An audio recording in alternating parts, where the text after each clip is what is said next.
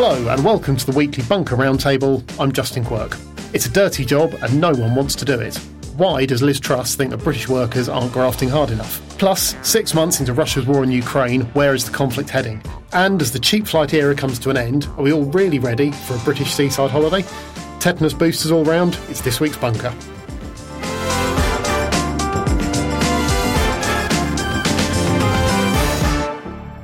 Thanks for joining us here on The Bunker. A quick reminder that you can support our work on the crowdfunding platform Patreon. From as little as £2 a month, you too can join our thronging masses and get the shows early and ad-free, plus great merchandise. Search Patreon Bunker Podcast to find out more. Now, let's meet today's panel. First up, welcome back to freelance journalist and author Marie Leconte. Hello! Marie, in an effort to boost the economy, Japan is urging its young people to drink more alcohol. Is drinking more alcohol an issue that the UK doesn't have to worry about right now? Actually, I think yes and no, because if you look at the stats, I think it's more pronounced in the US and other countries. But in Britain as well, young people do drink a lot less than people sort of my age and up, which is kind of one of those things, actually, where I can see myself sort of turning into Jeremy Clarkson, where my brain is saying, of course, this is good. Obviously, like younger people are healthier, but there is a dark part of my soul that's like, oh, go on. Live a little. Yeah. Also back on the show, we have former diplomat and host of the Doomsday Watch podcast, Arthur Snell. Hello.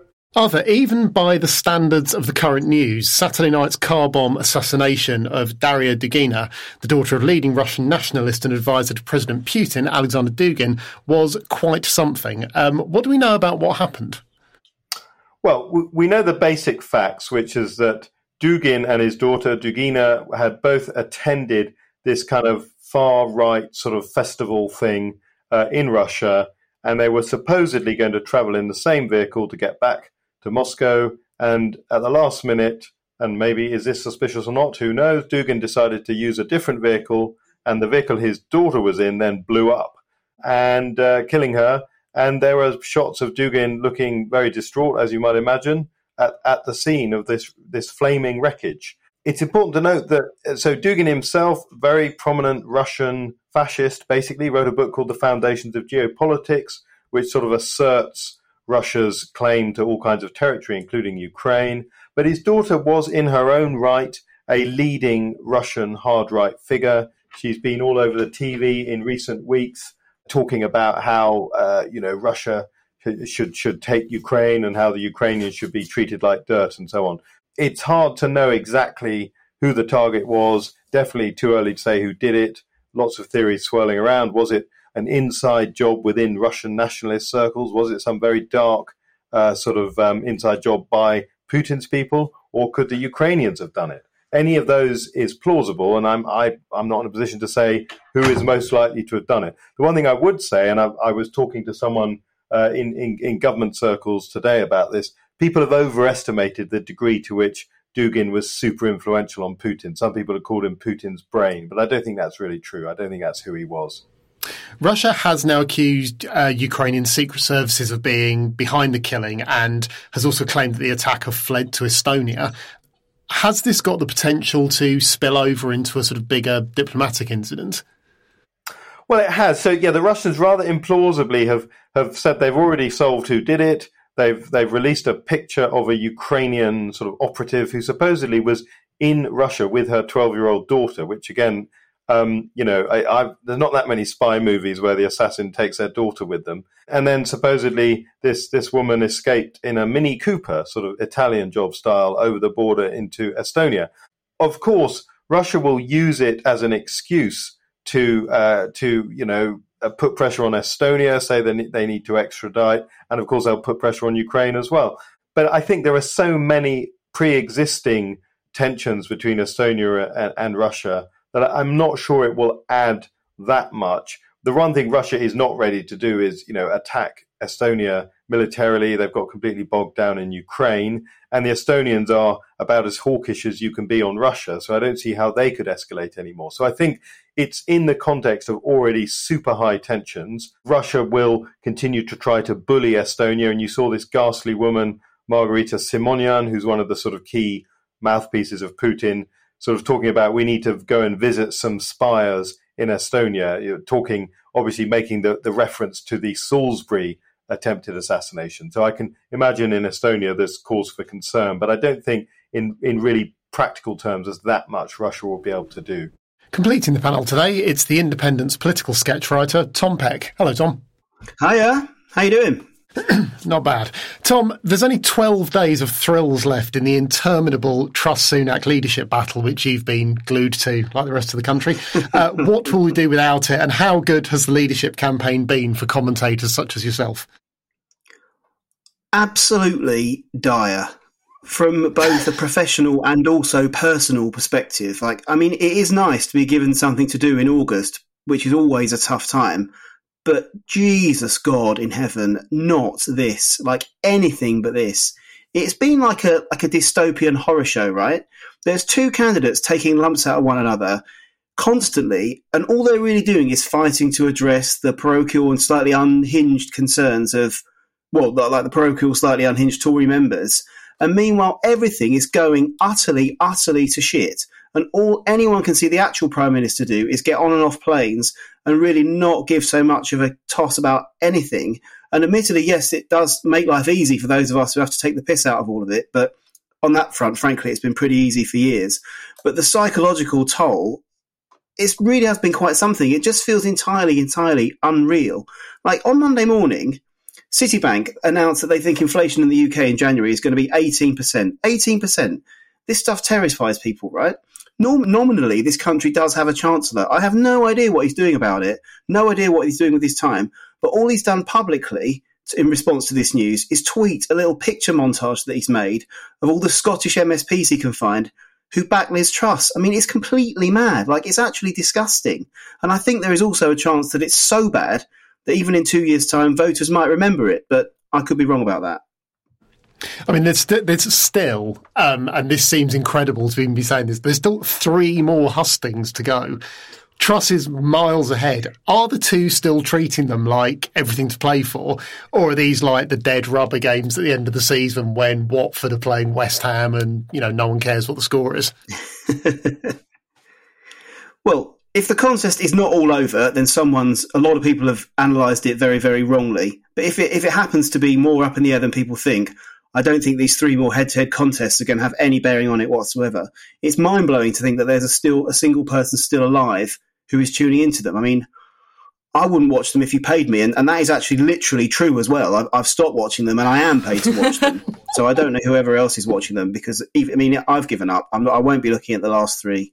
There must be other things, more important things to write about for the likes of me than the same show on repeat that no one is watching.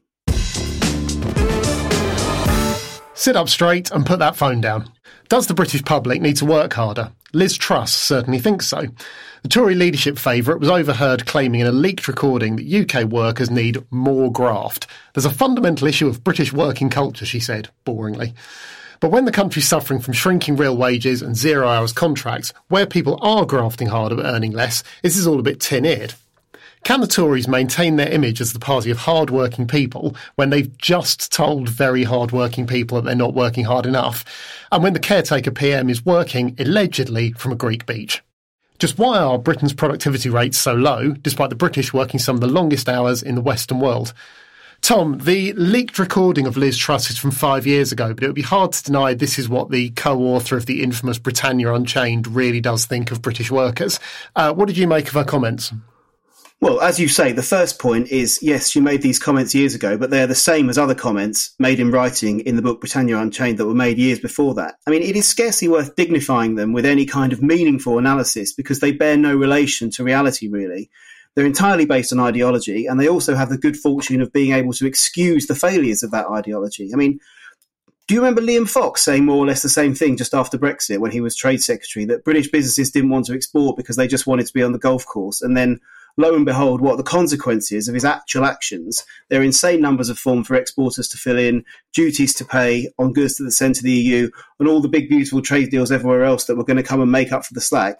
It never happened because it was complete bullshit. There is no sense that these bear any relation to what British workers actually do, the lives they lead. I think Liz Truss probably knows that. It's a comforting excuse, but I think she will find it much... It's the sort of thing you can say when you're writing Britannia Unchained 10 years ago, but when you're Prime Minister, you certainly can't say it, and I suspect in my opinion, what will be a very, very short premiership, will find that she won't really be able to escape from the clutches of those comments. I mean, how much of a handle do we have on what she actually believes? I mean, she seems to shift ideological position on an almost weekly basis on the fairly surface, frothy stuff. But are there things in there which are consistent principles? Trussism, as it were. You can never know what she truly believes because she doesn't know what she truly believes herself, because she has her beliefs and then she has her own very large amounts of personal ambition. And these competing magnetic pulls will drag her in strange directions, which makes sense to neither of them on their own, if you see what I mean. On Brexit, she will always be the great political half and half scarf. We can honestly never know at which point she was telling the truth. It's not possible to discern that from the public comments, which of them are true and which aren't.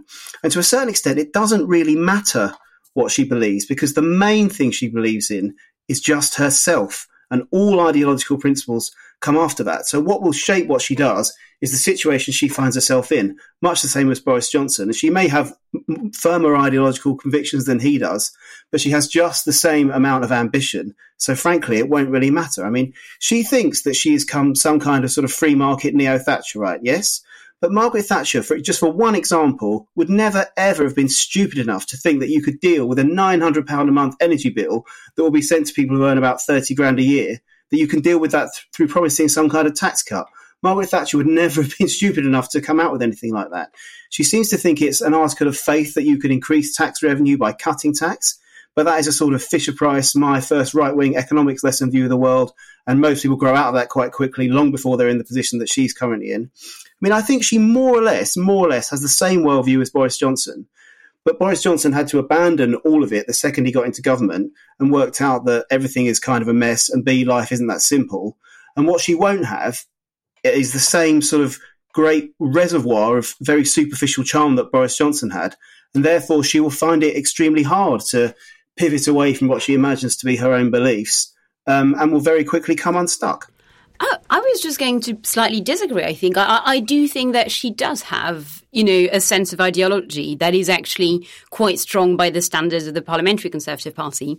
Whether that says more about her or the Parliamentary Conservative Party, I'm not sure. But, she's always been on that kind of small state conservative, low tax, deregulated, etc. wing of the party ever since the moment she got elected. And I think that even the argument that she used to be a Lib Dem doesn't fully wash, because I think the Lib Dems have always had a wing of their party that's been kind of, again, quite small state and actually in very pro-deregulation, etc. So I would really argue that she will not make a good prime minister, specifically right now, with everything that's happening, because she has that kind of weird backbone on that stuff where she really just wants tax cuts, for example, even though they make, as you've pointed out, absolutely no sense right now. But she's like, no, but that's the thing I believe in. That's what I want to do. So yeah, I would say, weirdly, by the standards of her peers at least, I think she does have weirdly strong beliefs, but I may be wrong. Tom, the whole Britannia Unchained mindset is based on this idea that someone or something is holding the country back from its great destiny. Once you've exhausted all the obvious targets and are now down to blaming the entire general public, that doesn't seem to be a vote-winning strategy. How is Truss going to cope once she's facing the entire electorate rather than just a very small core of Tory members? Yeah, I mean, it's the classic, isn't it? Truss has served under 3 Tory prime ministers. She will be the 4th that she serves under, i.e. herself. Absolutely all of them have promised to unleash Britain's potential, haven't they? David Cameron talked about not here to not to defend privilege, but to spread it. Theresa May stood outside Downing Street talking about how she was going to stick up for the downtrodden. I can't remember the exact words. Boris Johnson's election slogan was to unleash Britain's potential. And here is Liz Truss. She's worked for all of them, and somewhat conveniently, all that potential finds itself still on the leash, and thus it falls to her to unleash it. Now, all politicians have tried it, some with more success than others. I think you're going to find it much harder to promise to unleash potential when you are the 4th prime minister from the same party 12 years in.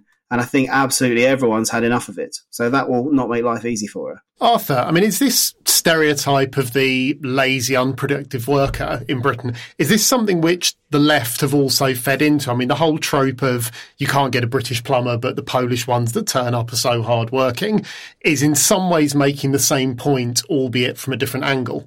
I think there is some of that, but I think there's a basic point here, which is this kind of, it's this really deadening kind of anti-intellectualism about this whole argument, because at the basic, there's a sort of idea that a worker is somebody doing a manual job, and if they're not productive, they need to try harder, and their face should be a bit redder, and they should sweat a bit more. And it's such a kind of simplistic kind of 19th century concept of work. Obviously, when you look at places that are more productive, I mean, we've talked numerous times when we're doing these podcast recordings about the fact that someone's struggling with their internet. Well, if people had better, faster internet in Britain, that would increase productivity. So there are so many of these things that play into it. And this really stupid kind of simplistic argument. And I've never really understood, is it stupid because the Tory party members are equally stupid? Or is it stupid because our media infantilizes the public and forces us to have a stupid debate? I don't know, but it is undoubtedly fucking stupid. This Wednesday marks the 6-month anniversary of Russia invading Ukraine. What was supposed to be Putin's blitzkrieg has instead turned into a bogged-down nightmare of Russian atrocities and a story of Ukrainian resistance. With no end to the war in sight, we thought it was the right time to look at what it's meant for the world and where the conflict might go next. Arthur, it's commonplace to say that the Ukraine war has changed the world, but what are the ways it's changed geopolitics irrevocably? What has gone which is not coming back?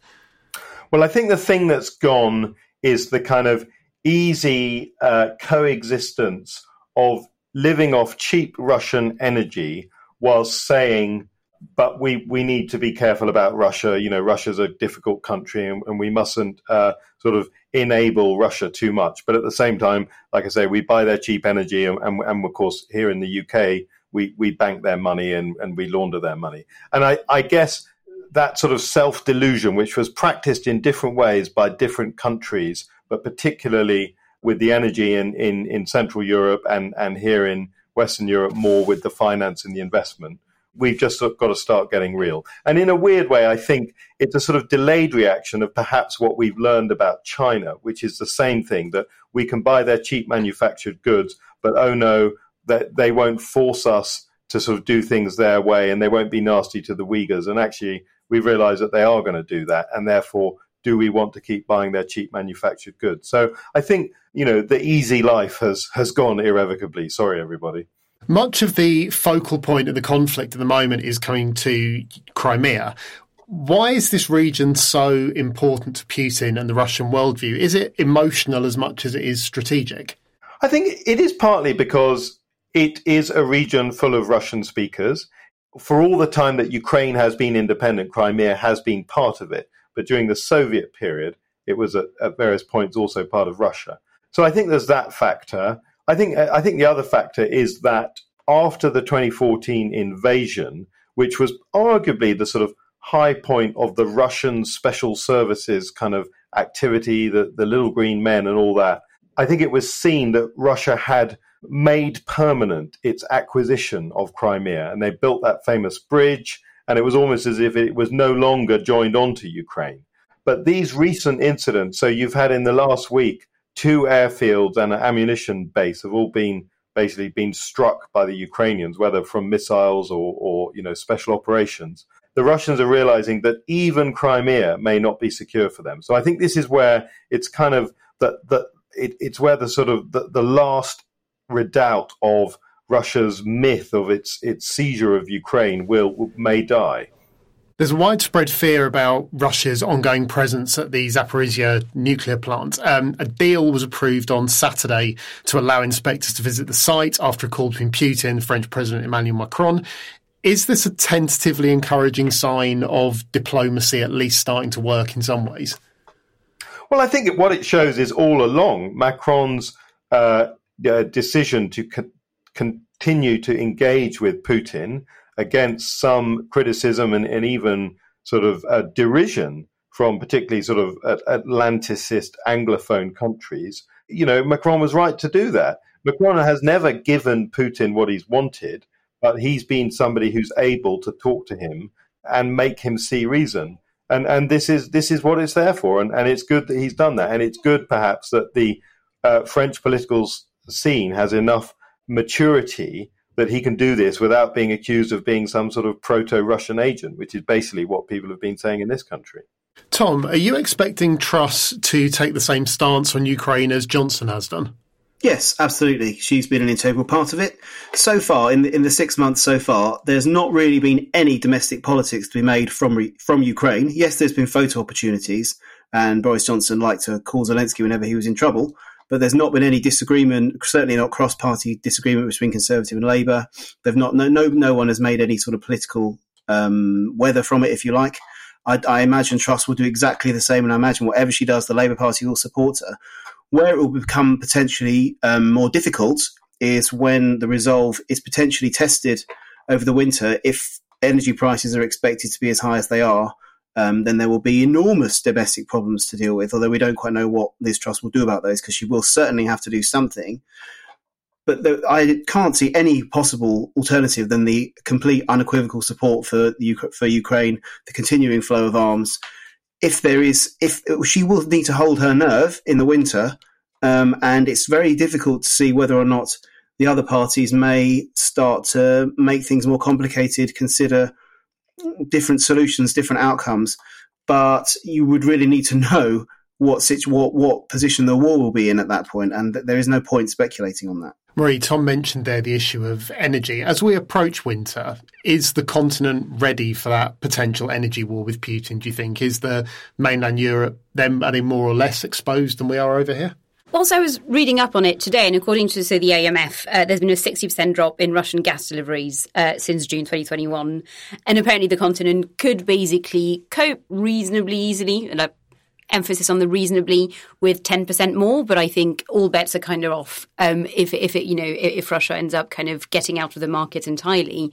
I think weirdly Britain would not be as struggling as much as some other countries, so especially in Central Europe. But then, Germany was the largest importer of Russian gas in 2020, followed by Italy. So these countries, I think, would have a bad time. So whereas, I think the UK only imported 4% of its needs from Russia. So weirdly, I think mainland Europe, and especially I think parts of Central Europe, would have a genuinely very tough time. And I think politically it's been quite interesting watching countries like Germany domestically who've already started giving quite dire warnings to people and saying, you will need to use less energy this winter, whatever happens. So there's been some pitch rolling there. France as well, I think Macron gave quite a striking speech a few days ago, basically preparing French people for a very, very bleak winter. Which just kind of begged the question of why no one's really been doing this here at all. We're still kind of weirdly in the just slightly less sunlit uplands territory, I think, in Britain right now, which feels a bit worrying given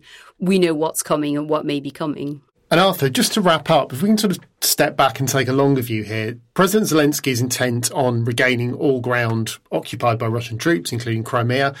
But what could a negotiated peace look like, do you think? Do we have any existing models which are applicable from other conflicts?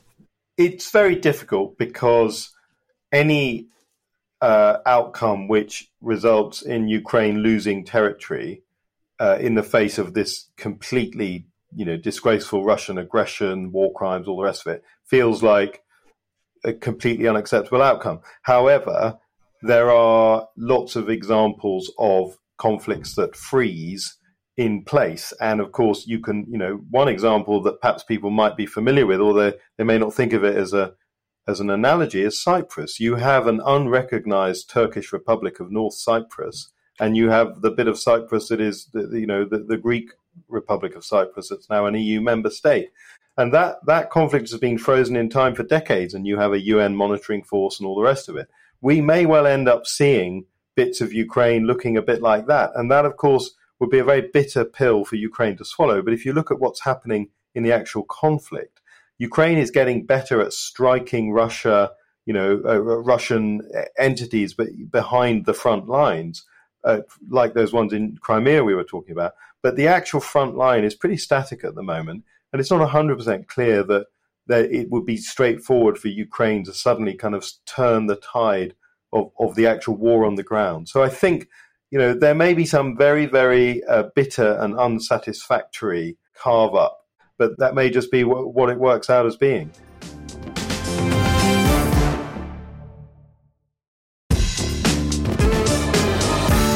Finally, is the era of the £10 flight over? That's the verdict of Ryanair boss Michael O'Leary, who said air travel at rock-bottom prices is to end thanks to the soaring cost of fuel. Speaking to the BBC, O'Leary said that the airline's trademark £1 and £10 fares to Europe will not be seen again for a number of years.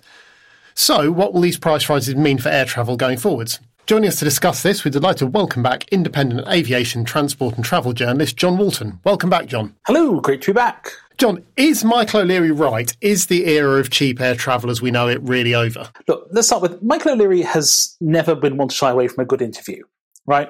And he's sort of achieved his objective in that we're now talking about what he said.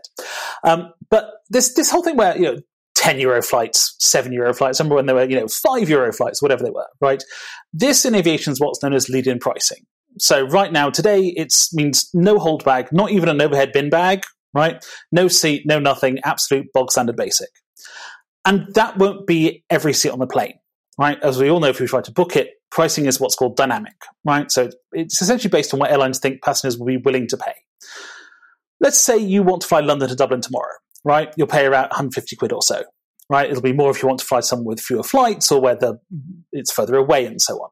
If you fly in September, you're going to pay about 15 quid. Now, is that sustainable economically? Well, sort of, right? Because you only just have to sell one ticket at that fare to be able to advertise flights at that fare.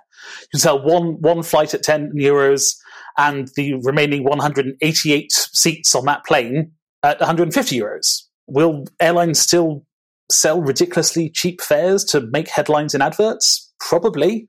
The question is, how many of them will they sell at that lower price? And with fuel prices rising in particular, I think it's probably going to be fewer rather than more, but there will still be deals out there.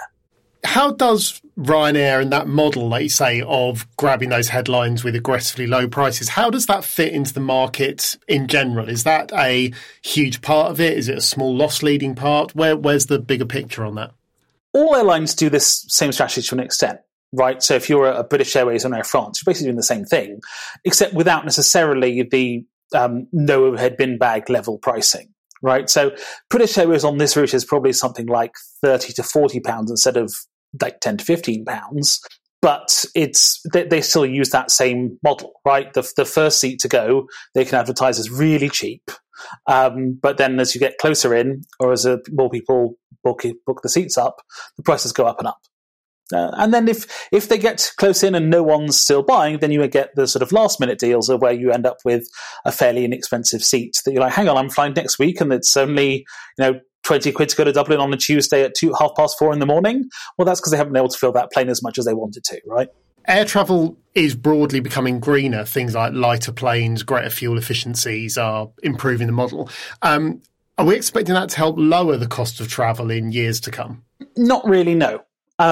So this is a bit of a deep cut here, but airlines are going to say, no, we're never going to lower fares again. But if you look in the short to medium term, right, sort of between here and 2040, before we have magical things like hydrogen planes, right, which Airbus is working on, basically any sort of greener aviation revolves around the more sustainable aviation fuels.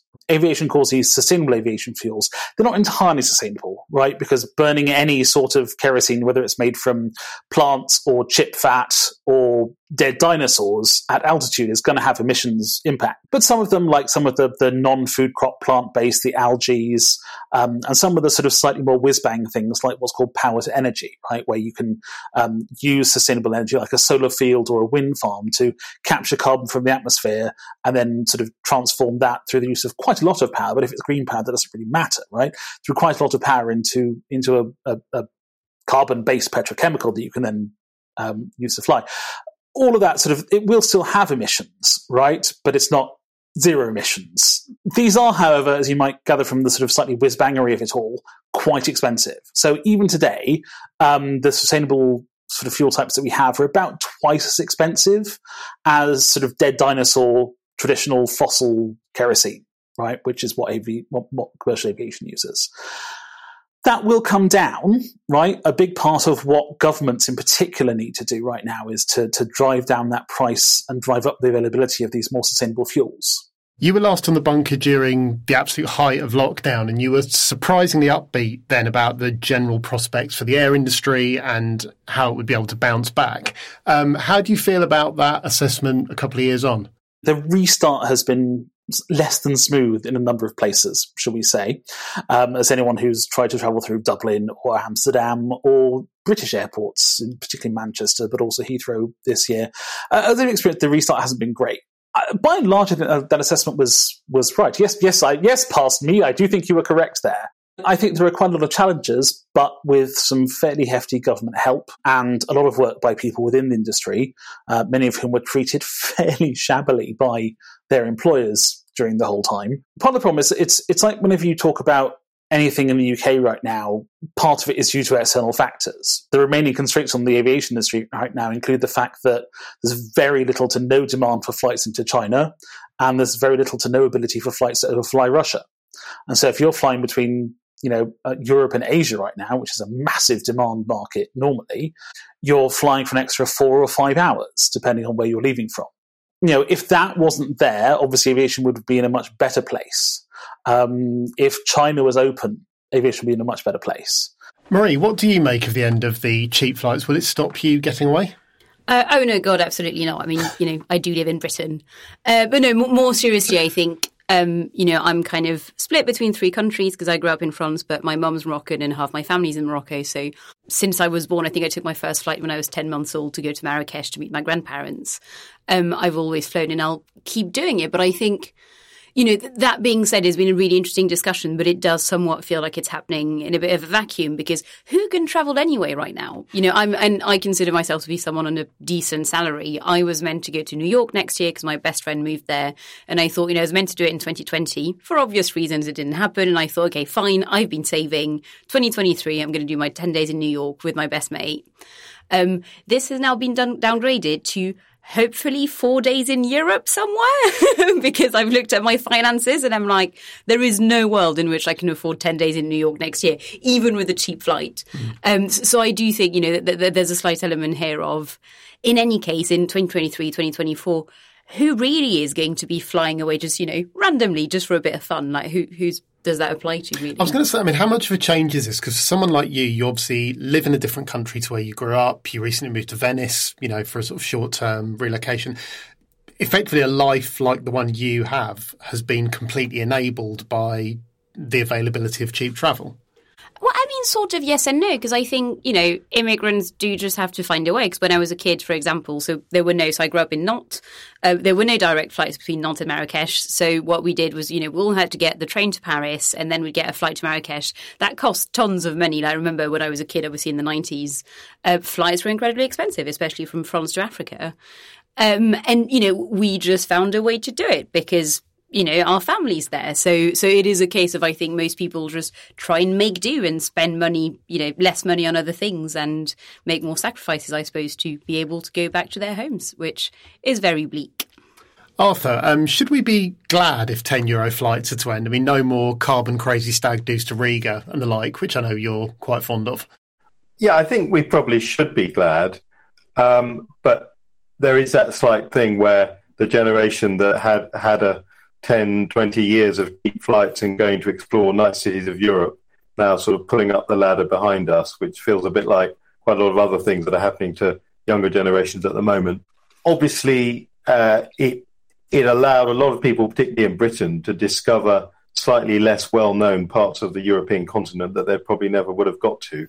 And in spite of the stag do crowd, probably on balance, it was a positive thing for both sides. Well, I was going to ask, because you've spent a lot of your professional life representing the UK abroad. How do you think that cheap flight era changed the way that countries and citizens view each other? What was the sort of soft power impact of it? Yeah, well, one thing, I never actually worked somewhere where that sort of thing was in play. And there are still parts of the world where the cheap flight has never taken off. So, for example, in the Caribbean, which you'd think would be ideal for that, lots of islands, clearly people want to move around. You'd imagine it would be good for sort of budget airlines. For various annoying bureaucratic reasons, that's never happened. So I think one of the things we have to recognise is how lucky we've been in Europe in particular.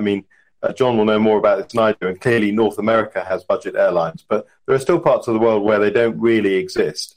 But yeah, clearly, I think particularly for example, sort of bits of provincial France, where a new airport pops up on the Ryanair, destination list, and you would just go there because it was there, and you'd discover the charming cities that it, probably in no other circumstance people would have visited, and massively beneficial for sort of intercultural understanding, albeit we still voted for Brexit. So I'm not sure what the final analysis of that tells us. I know, as a tiny thing to agree with you, so again, having grown up in Nantes, which is home to one of the main airports in Western France, it is really interesting. Because when I grew up, we didn't really have tourists, or even when I moved here originally, people did not know where Nantes was.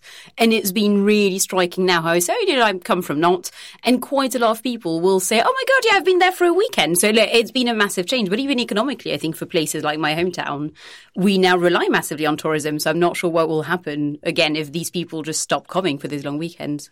Tom, how's your post-COVID travel life been? Have you been taking more staycations?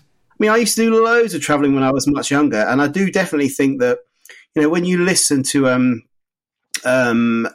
the one good thing that young people can claim, and we were talking about stag do's a minute ago, right, is when you listen to like my parents' generation talk about that, they'll say, "Oh, my stag do was a night in the pub, and I went, and that was it, and there was a night in the Dog and Whistle or what have you."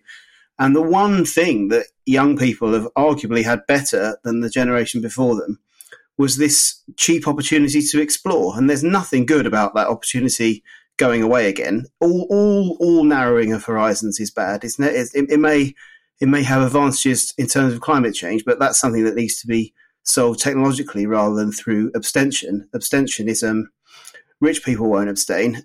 Things getting cheap rights being taken away just makes life harder for people who have less money. There's nothing good about it at all. John, this summer UK airports have been hit with huge amounts of disruption and numerous flights have been cancelled. You're based in France nowadays. What's been the situation in mainland Europe? Yeah, it's same but different, really. So at a relatively small number of relatively critical airports in Europe, Amsterdam, Dublin, Charles de Gaulle, but like Charles de Gaulle falling over is, it's a Tuesday? Oh, okay, fine. You've had a similar crunches as you've had in the UK, right? So it's general staffing, hiring, and getting security clearance for people.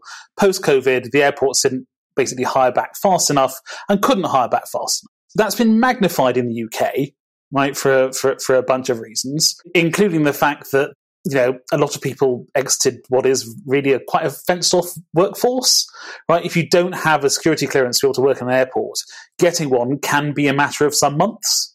Now, the UK, in addition, sort of took, obviously, with Brexit, basically a hatchet to its labour market flexibility during the greatest pandemic of the last century, which in hindsight was not the best plan for that and many other reasons. The fact that you've got Amsterdam and Dublin essentially back to a rough normal, or at least getting there, while there are still a number of issues sort of structurally with a lot of the infrastructure in the UK. Breaking news: the Bunker podcast blames thing on Brexit, right?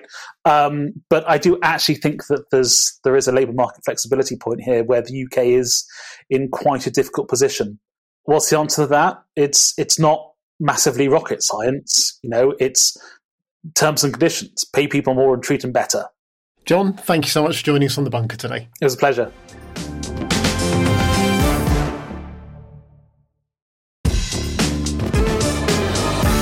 And that brings us to the end of this week's Bunker, which means it's time for the panel's escape routes. What entertainments have given our panellists a well-earned break from the bruising world of politics? Marie? I worry I'm going to be incredibly predictable to anyone who even vaguely knows me by saying that I have adored The Sandman. It's been so good. I'm so sad it's over. Because I'm not a comics person at all, so I've never read them. But obviously, everything about it, the kind of, like gothy, ethereal, fantasy-ish, whatever else you want to, is, was always going to be my thing. So, I've absolutely loved every second of it. The Sandman's so good. That is an extremely on-brand LeConte answer there. Arthur, what's been getting you away from the heady business of the news? Well, I started watching a series called Gaslit, which is set around the Watergate scandal, but from the perspective of the perpetrators, if you like. It's brilliantly, darkly funny. You've got this kind of combination of incompetent, cynical sort of Republican operatives all around Richard Nixon, obviously. Some of these are historic figures who you can then have fun sort of looking them up on Wikipedia and see what they were like in real life. And it's good, it's funny, it's dark, it's got Julia Roberts and Sean Penn and various other familiar faces. Highly recommended. And Tom, what have you been doing when you've not been drinking heavily in the front row of the Tory hustings? Well, I went to the theatre last week, but it doesn't count as an escape route because it was to see the play Patriots, which is about the life of Boris Berezovsky. And I was quite surprised to find myself on page 5 of the programme, standing next to him outside the courthouse when he lost his $6 billion court case in 2011, which I covered. But it's fundamentally about the rise of Putin, so it definitely doesn't count as an escape route. The only thing I've really been doing to escape is about 2 years ago, I became just an incredibly boring person, and I'm now quite an enthusiastic dahlia grower, and late August is absolutely boom time for dahlia enthusiasts. I can tell you that in the bed behind my shed, it is all kicking off. It's glorious. So that is mainly what I'm doing to escape from reality.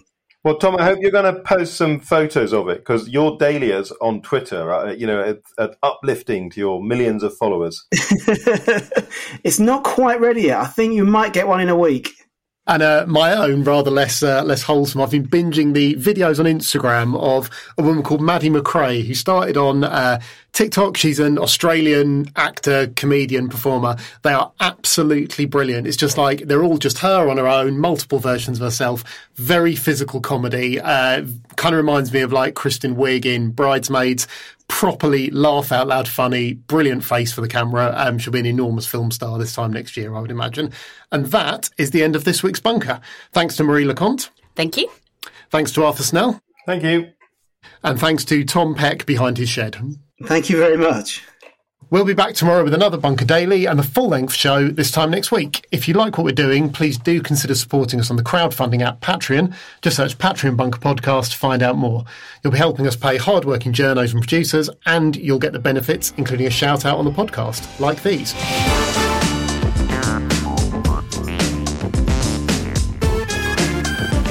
Best wishes from me to Angela Pottington, John Hymas and Andrea Harmon. And it's hello from me to Richard Rackham, Muggs Vernon and Martin Williamson. And it's many thanks from me to Dan Balance, to Robin and to David Martin. And finally, many thanks and best wishes from me to Paul Rooks, Kathy Young and Henry Barnes. See you next time. The Bunker was presented by Justin Quirk with Marie Leconte, Arthur Snell and Tom Peck. The group editor was Andrew Harrison. The lead producer was Jacob Jarvis. And the producers were Jacob Archbold, Jelena Sofronievich, and me, Alex Rees, with assistant production from Kasia Tomaszewicz. Our marketing manager is Gina Richard. Music by Kenny Dickinson. The Bunker is a Podmasters production.